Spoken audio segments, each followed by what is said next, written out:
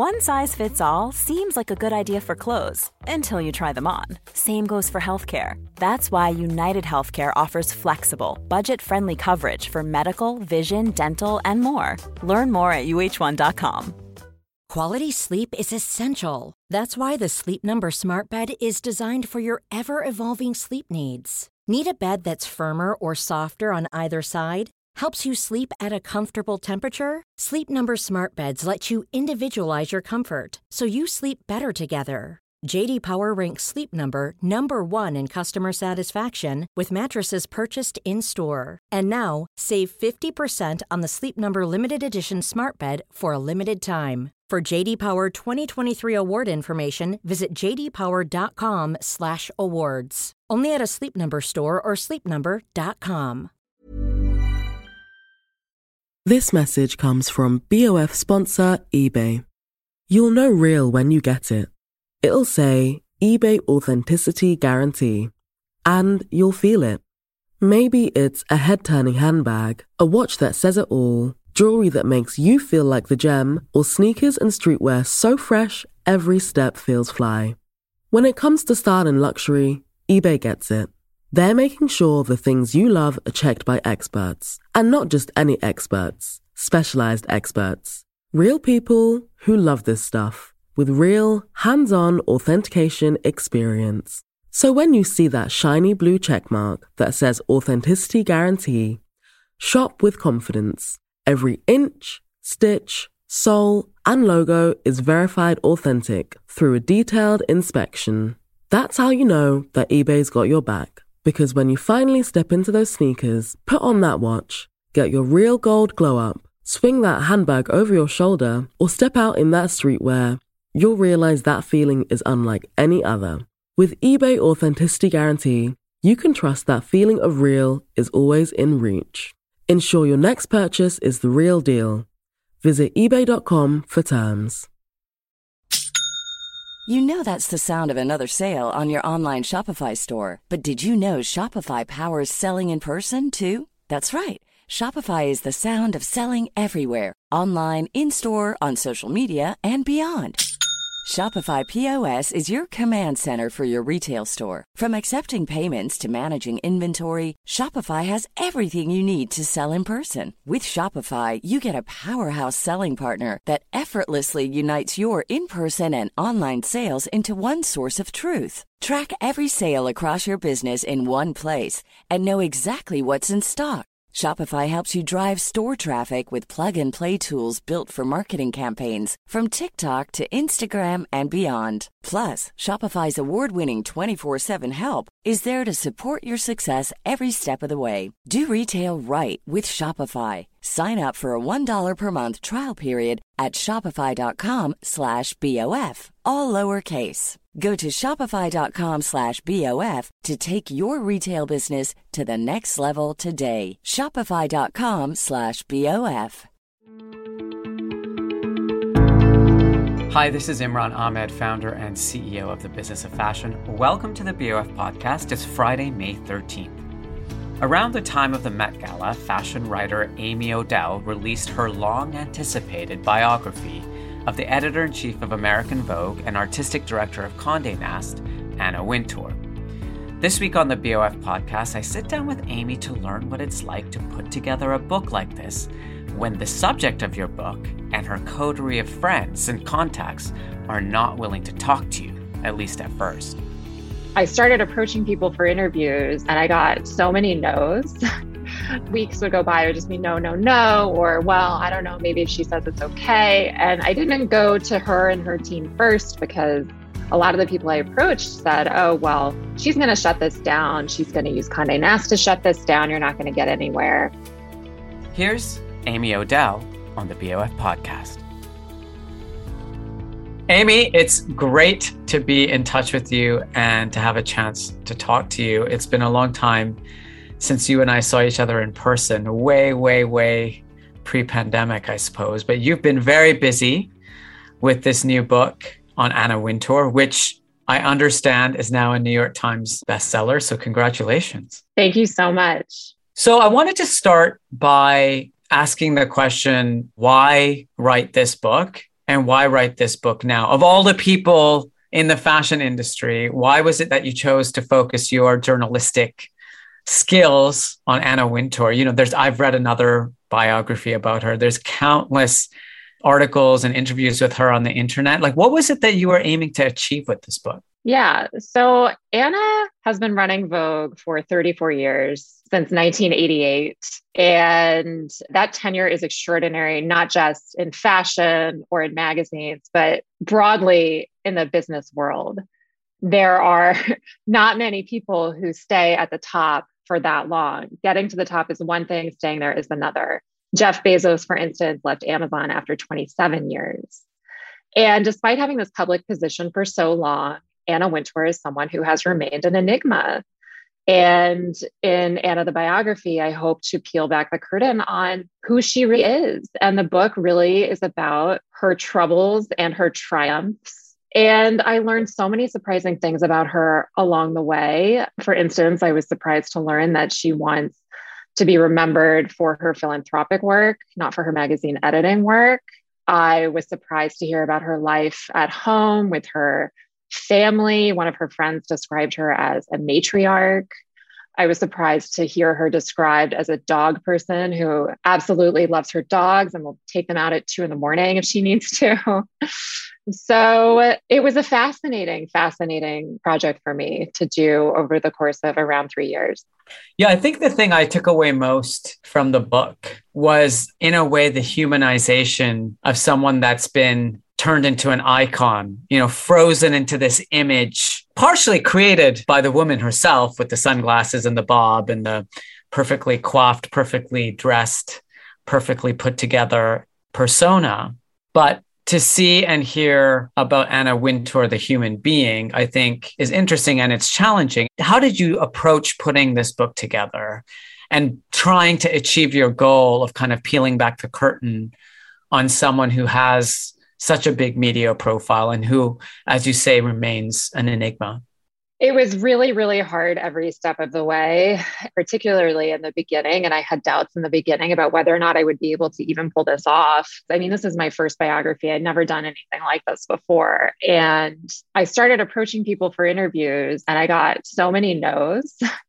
Weeks would go by, it would just be no, no, no, or, well, I don't know, maybe if she says it's okay. And I didn't go to her and her team first because a lot of the people I approached said, oh, well, she's going to shut this down. She's going to use Condé Nast to shut this down. You're not going to get anywhere. And then some other people said, I bet she'll help you. And she did end up helping me, but I slogged along for about 1.5 years before that happened. And I interviewed around more than 100 people. So when I kind of had my roadblock in the beginning with people saying, no, no, no, I thought, okay, what can I do? How can I get to yes? And I went back.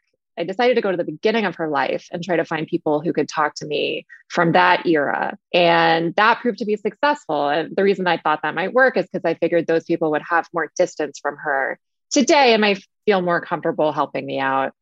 So that was a good strategy. And that's how I was able to make some progress. And I just sort of kept working my way forward in time, knowing that, yes, of course, she's going to find out about it. And I don't know what's going to happen at that point. But after they did find out about it, they, meaning her office, I spoke to her representative. And the result of that conversation was they sent over a list of friends and colleagues for me to speak to. They said, we're close to her. I talked to those people. I asked her to approve other people talking to me. And she said yes to every single person I asked for, either because I knew they were very close to her and it just wouldn't happen otherwise, or because they had said, I would like for her to say that it's okay. And some of the people who said I would like for her to say it's okay, I don't think they're in direct communication with her. They just felt like, maybe they had worked for her, she'd given them a great job. They felt like that was the right thing to do.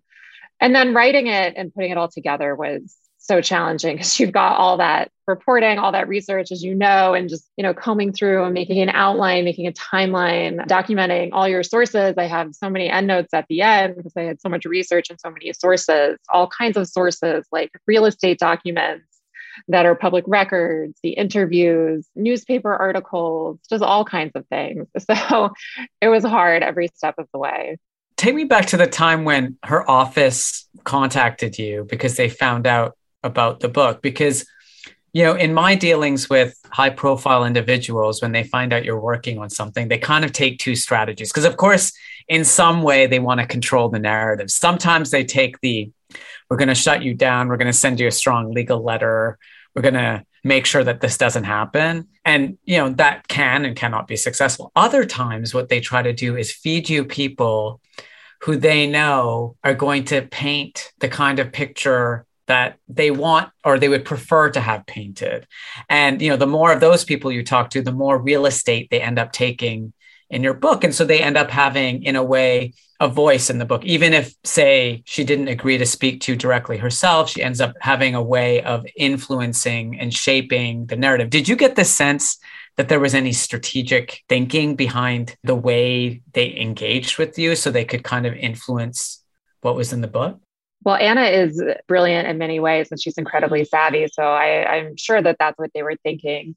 But what I will say is that, and you read the book, it's not a puff piece, does not gloss over her mistakes. And the vast majority of the reporting didn't have anything to do with her. But of course, what happens that, once you have that kind of a relationship where you're talking to them and they're saying, sure, you can talk to this person, like other people who maybe were unsure, but who didn't ask for permission or whatever, like some of those people were more open to speaking.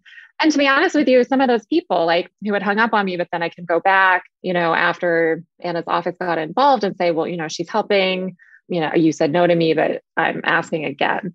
Then I would get them to talk to me and like they would fill in really crucial holes in the story. Because a biography, especially, it's so, actually, I saw my editor recently and she said it's one of the most work intensive books that you can do because you've got to create someone's whole life story from interviews and reporting and public records. And it's really hard. So to have some of these people who knew things that maybe nobody else know, just even be able to tell you what happened was really valuable. And the book is written in an objective way. And I think that if people love Anna, like, why can't that be in the book? Because she has a lot of respect out there. She has a lot of admirers out there. She has people who feel like the opposite as well. And both points of view are in the book. And my editors and I, we work to make the text objective so that the reader can make up their mind about her, because she's someone who a lot of people are going to have preconceived notions about, especially, of course, because of The Devil Wears Prada, which is kind of an iconic movie, right? A camp classic, maybe at this point.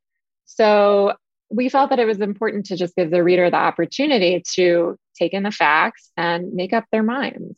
So was there someone that you really wanted to speak to that just still shut you down, even after all of those other people agreed? I could maybe only say people who are dead, like Cy Newhouse or something like that. Because if I start getting into the game of like who I didn't get, I don't want to reveal any of my background sources because I had a lot of background sources. So I fear if I give you any real names, people might begin to play that game of who talked to her and who didn't. And ultimately, as you know, a journalist has to protect their sources. I didn't quote any background sources on like gossip. I didn't quote anybody on gossip or negative judgments about Anna. You know what I mean? And that goes back to just keeping the tone really objective and not gossipy, because as you know well, she's the subject of gossip all the time. So I did not want the book to feel gossipy for that reason. Why do you think she didn't agree to talk to you? For a few reasons. One, she doesn't like to talk about herself. A lot of people told me that. And two, she's not someone who really likes to ruminate on the past. She's someone whose style is to keep moving forward. I have an example in the book where she says that she doesn't like Throwback Thursday on theoldstyle.com. I obviously paid close attention to that one because it referenced my colleague, Tim Plank. So yeah. So she, as I report in the book, she said that she thought that Throwback Thursday was irrelevant. That's a very Anna thing, to not want to be looking back into the past. She wants to keep moving forward. And that's her management style, which works well for a lot of people who've worked for her. Like, okay, we made a mistake or this didn't work out. It's not anybody's fault. We're just going to move on. So I think that's one reason. Just, if she doesn't like Throwback Thursday, how's she going to sit there and tell me all about her life going back to her childhood? She's also private. Despite being in this public position, like she's kept a lot out of the public eye, and she hasn't done a lot even to change the narrative about her in the press, really. Like, I think she could have done a lot more and she hasn't. And I mean, you just look at the rumors over the course of history about her, particularly about her leaving, which were false just about every time, as I report in the book.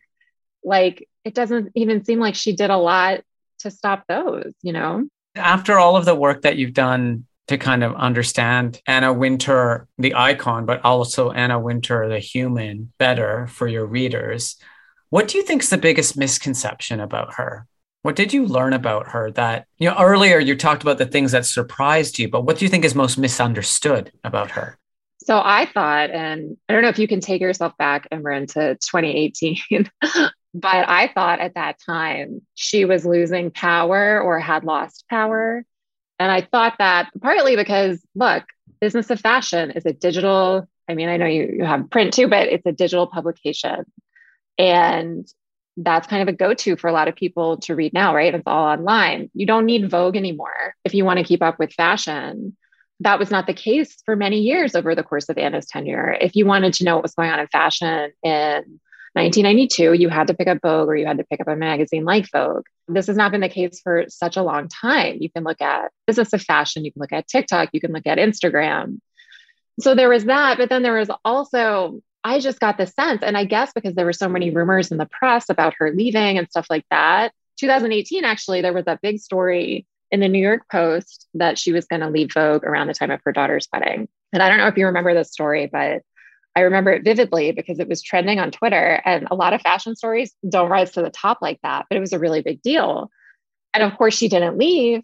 She's still there. There's no indication she's going to be leaving anytime soon. But I just kind of had the impression that people were ready for her to move on and that her power had weakened. And after doing all this research, I came away with a different impression, which is that she still has her power. And that's because she has this network of people who really rely on her and who admire her, who seek her advice a lot. And I give examples in the book. For instance, Bradley Cooper sent her a script for A Star is Born before he had cast Lady Gaga to get her feedback.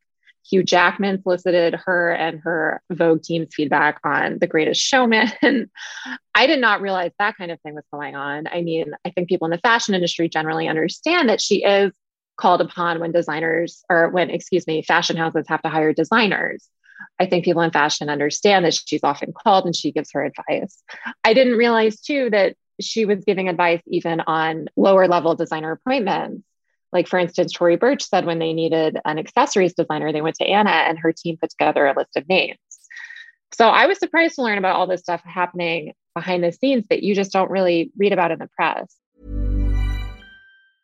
Quality sleep is essential. That's why the Sleep Number Smart Bed is designed for your ever-evolving sleep needs. Need a bed that's firmer or softer on either side? Helps you sleep at a comfortable temperature? Sleep Number Smart Beds let you individualize your comfort so you sleep better together. J.D. Power ranks Sleep Number number 1 in customer satisfaction with mattresses purchased in-store. And now, save 50% on the Sleep Number Limited Edition Smart Bed for a limited time. For J.D. Power 2023 award information, visit jdpower.com/awards. Only at a Sleep Number store or sleepnumber.com.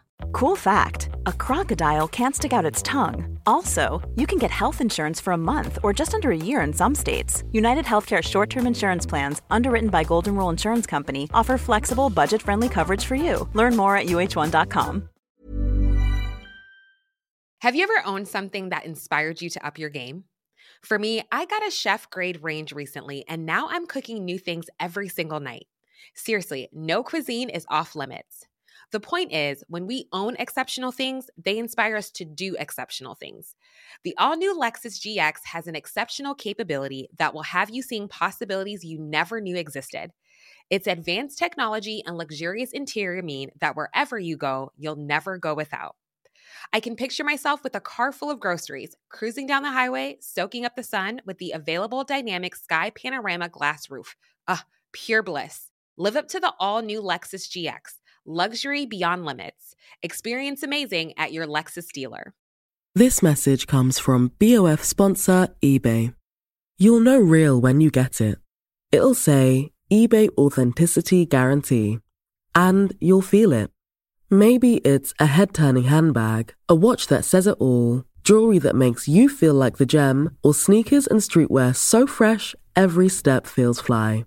When it comes to style and luxury, eBay gets it.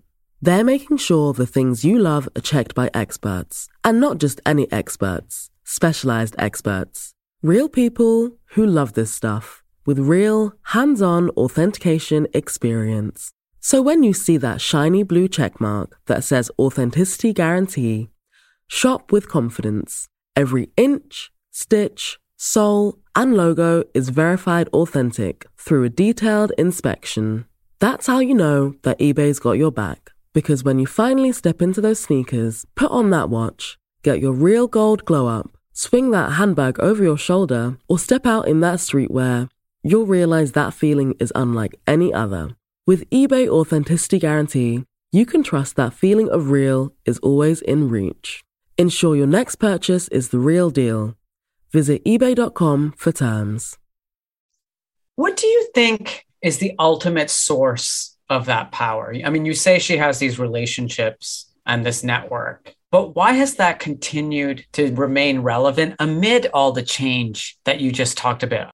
Yeah, I've thought about this a lot, as you might imagine. And I'm actually really curious what you think about that question, what your answer would be.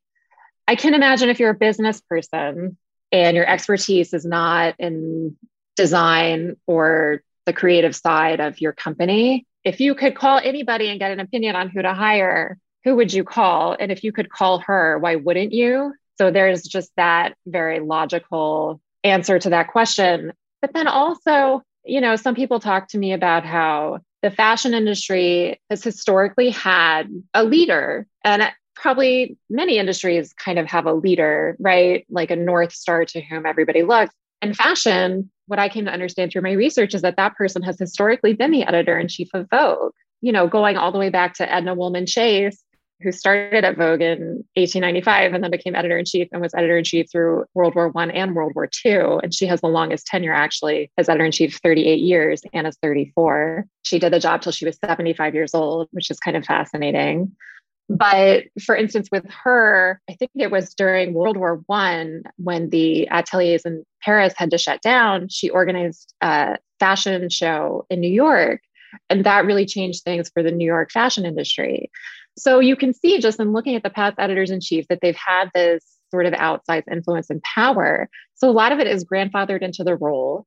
And the industry seems kind of okay with this being the way that it is.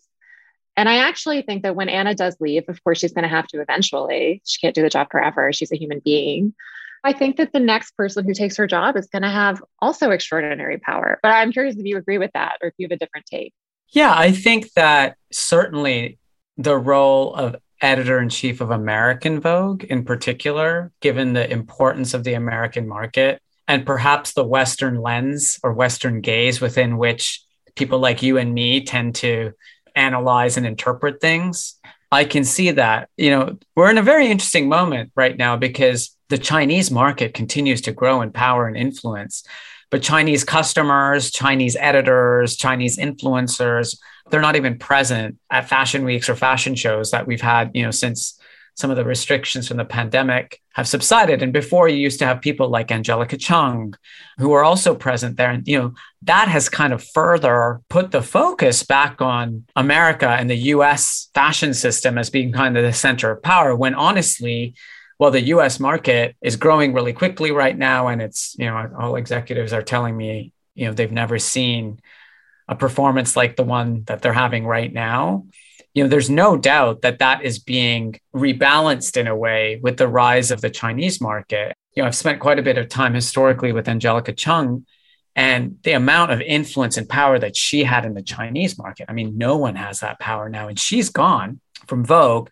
And one would argue that her replacement, Margaret Zhang, hasn't really taken on the same level of influence just because she's taken over the role of editor-in-chief. And what I think Angelica and Anna both have in common is not just an intuitive understanding and sensitivity for creative people and an ability to build relationships and trust and admiration with creative people.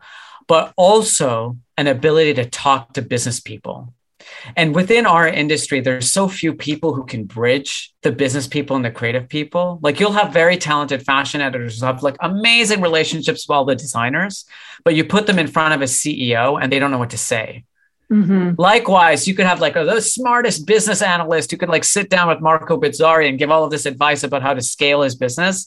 But you put them in front of a designer and they lack the language and sophistication and cultural nuance to engage with creative people. And so what I think, ultimately, I think for people like Angelica and Anna, like what, in my interactions with them, what I think is so rare is their ability to engage with both groups of people. And there are so few people like that. You're exactly right. Anna, speaking to Anna specifically, she is very good at working with creatives. She understands it. And I talk in the book about all those fashion editor jobs that she had where she was in the trenches, before she became what she is today. And she really wanted to be that executive. She wanted to be sitting in the corner office managing the work. She didn't want to be in the trenches anymore. And a lot of creative people, they don't like that. They like being on the shoot. They like writing the copy. I've worked as an editor and a writer, and I'm back to writing because I love it. I like creating the content. She really wanted to manage it. And I really do think that is her strength, that she is very good at corporate politics, inside Condé Nast, outside as well. And she understands the creative process and she loves it. She loves creative talent, according to so many people I spoke to. Okay, so there's a couple of questions that your book did not answer for me. So I want to ask you those questions to see what your thoughts are. I mean, you mentioned, first of all, that of course, at some point, Anna will leave, right? Why don't you think she's left already? Like, what keeps Anna Wintour at Vogue? Because the smart people, I think, would say, leave when you're on top. Leave when you've climbed that mountain and you leave a legacy. And when you leave everything right on top. So why does she stay? She likes it. A lot of people said she likes the work. One person I spoke to used the word hungry. Like, she runs at this job hard. I mean, I never got the sense that she's checked out. A lot of executives who get to her position, no one's gotten to her position, but executives who become so big and well-known like her, a lot of them, they kind of stop doing the work and they focus on things like self-promotion. That's not really her. Like, she's still in the weeds with things. And that really suggests to me that she really likes it. She enjoys the work. And I think it might just be that simple. Yeah, I think it takes an exceptional amount of energy to continue to do that job, though. And I wonder, without question. I mean, I wonder, you said, that the previous editor stayed until she was 74 years old. I mean, the way that editor had to work and the way Anna Wintour has to work, probably very different. I mean, you still see Anna at every fashion week. She's at every event. She responds to emails in like 2 minutes. I wonder where she gets all that energy from. That I can't tell you. But I think if you love what you do, and I suspect that you do love what you do, it energizes you. Yeah. And I think it really might just be that simple. And, she's not someone who talks about herself, which is one reason writing a book on her is so challenging. But I asked her close friends, like, what is she going to do when she leaves? And they said, I got an answer from Anne McNally, who's a personal friend of hers. And she said she knows when she leaves Vogue, her life is going to be different. And all she has said about it is that maybe she'll get paid for all the advice she gives away instead of giving it away for free. People also think she's methodical. Like, she has a reason for doing things, even if people don't know what the reason is. They know if she's doing something and they're scratching their heads that she has a reason. And her friends did say they're certain that she has a plan for her exit, but she's just not talked about it. The other question that I had, Amy, was when she does leave, what did people say to you about succession planning? You said that the next editor-in-chief of US Vogue will probably have a lot of power, just like, Anna does now. Did you get any inkling of the people that are kind of lobbying for or jockeying for that role and who's in the running? So my expertise based on my research, I'm just looking at all of the editor-in-chief transitions in the history of American Vogue. It has always been someone who previously worked in a lower position. So they never took someone outside who had never had anything to do with Vogue. Before Anna was editor-in-chief of Vogue, this is actually my favorite part in the book, she was creative director of American Vogue. In 1983, to 1985. So that was when she was working with Grace Mirabella. Yes, Grace Mirabella was the editor-in-chief of Vogue from 1971 to 1988. And she was put in the job to change the direction from what Diana Vreeland had done and bring Vogue into the era of career women in the 70s. And she made it synonymous with American sportswear.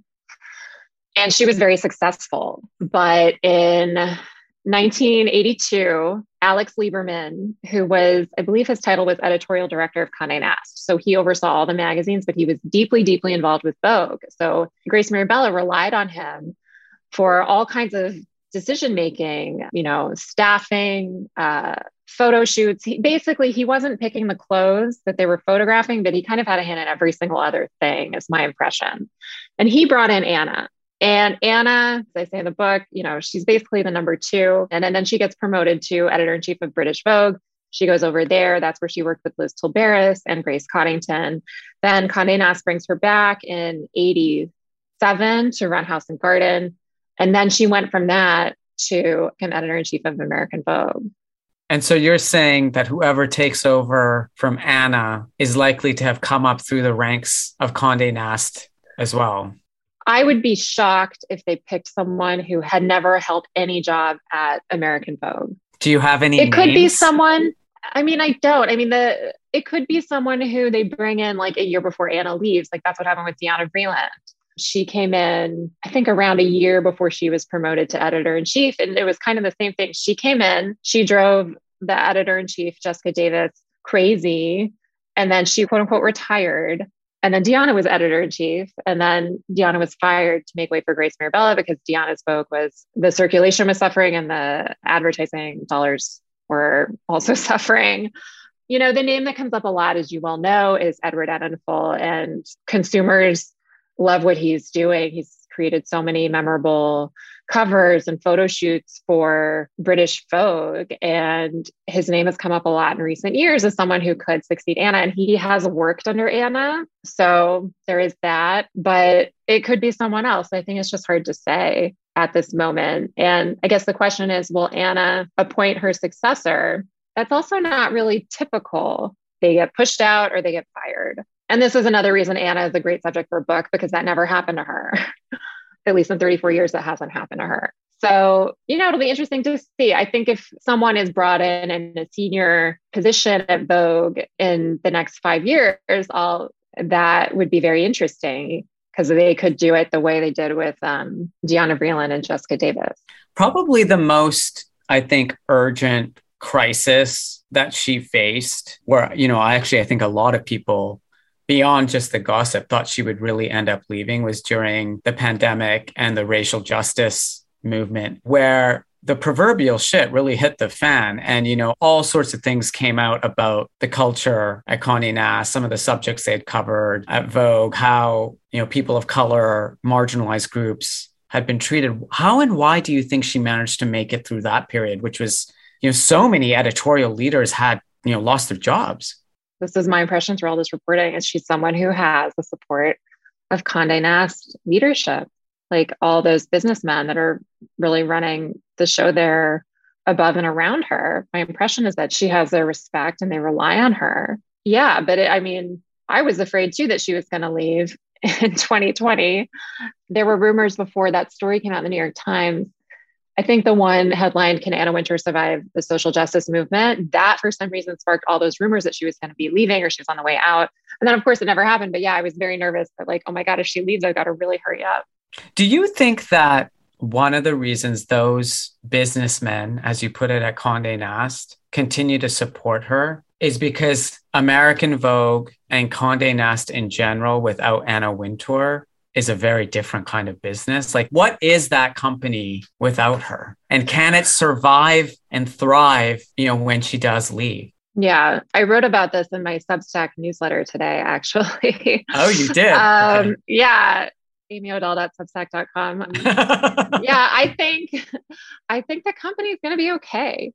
I really do. I think that the fashion industry is going to fall in line behind, because your question really is, will the fashion industry fall in line behind the new editor of Vogue? Because it's the fashion industry that supports Condé Nast through ad money, right? Will they support a new editor of Vogue? I think that they will, because history shows us in the past that is what they have done. And as I said, I think the industry likes having that leader, that North Star to whom they can look in matters of crisis or, whatever it may be, or for advice, whatever. And I do think that Condé Nast is going to have to obviously choose the right person, be very thoughtful about who they put in that job. But I do think that person, I think that Anna can be succeeded. I really do. And I'm sure you know this as well, Imran, but it seems to me like a lot of designers, people starting new labels, like they want it to be in Vogue. It still means something. Definitely. And that's not just because of Anna Wintour. I think that's all true, but I think the fashion industry and the media landscape and the way consumers and customers engage with fashion has changed so much that once upon a time, Vogue was the only game in town, and it just had outsized power. And there's no doubt that some of that influence and power will continue in the future. I just think it's going to be sliced up with, Instagram and other outlets or other channels that give life to fashion, because that's ultimately why people loved Vogue, right? Or why some people still love Vogue, because it animates and brings to life this industry and the creativity of this industry, the personalities that drive this industry. But you don't need a magazine to do that anymore, right? And so it's going to be really interesting to see in the coming decades, say, when probably safe to say that in the next 10 years, that transition will happen. And in the meanwhile, the media landscape and the fashion industry continue to be disrupted by technology and new channels and all sorts of stuff. Well, I hope that we'll see your byline on BOF again now that the book is behind you and you have maybe a bit more time. It was a real pleasure catching up with you. Thank you for taking the time to share the backstory behind Anna, the biography. Thank you. And I will write for you any day, Imran. All right. We'll speak soon. Thank you so much. The BOF podcast is edited and produced by Emma Clark, Kate Vartan, and Eric Bria in the BOF studio team.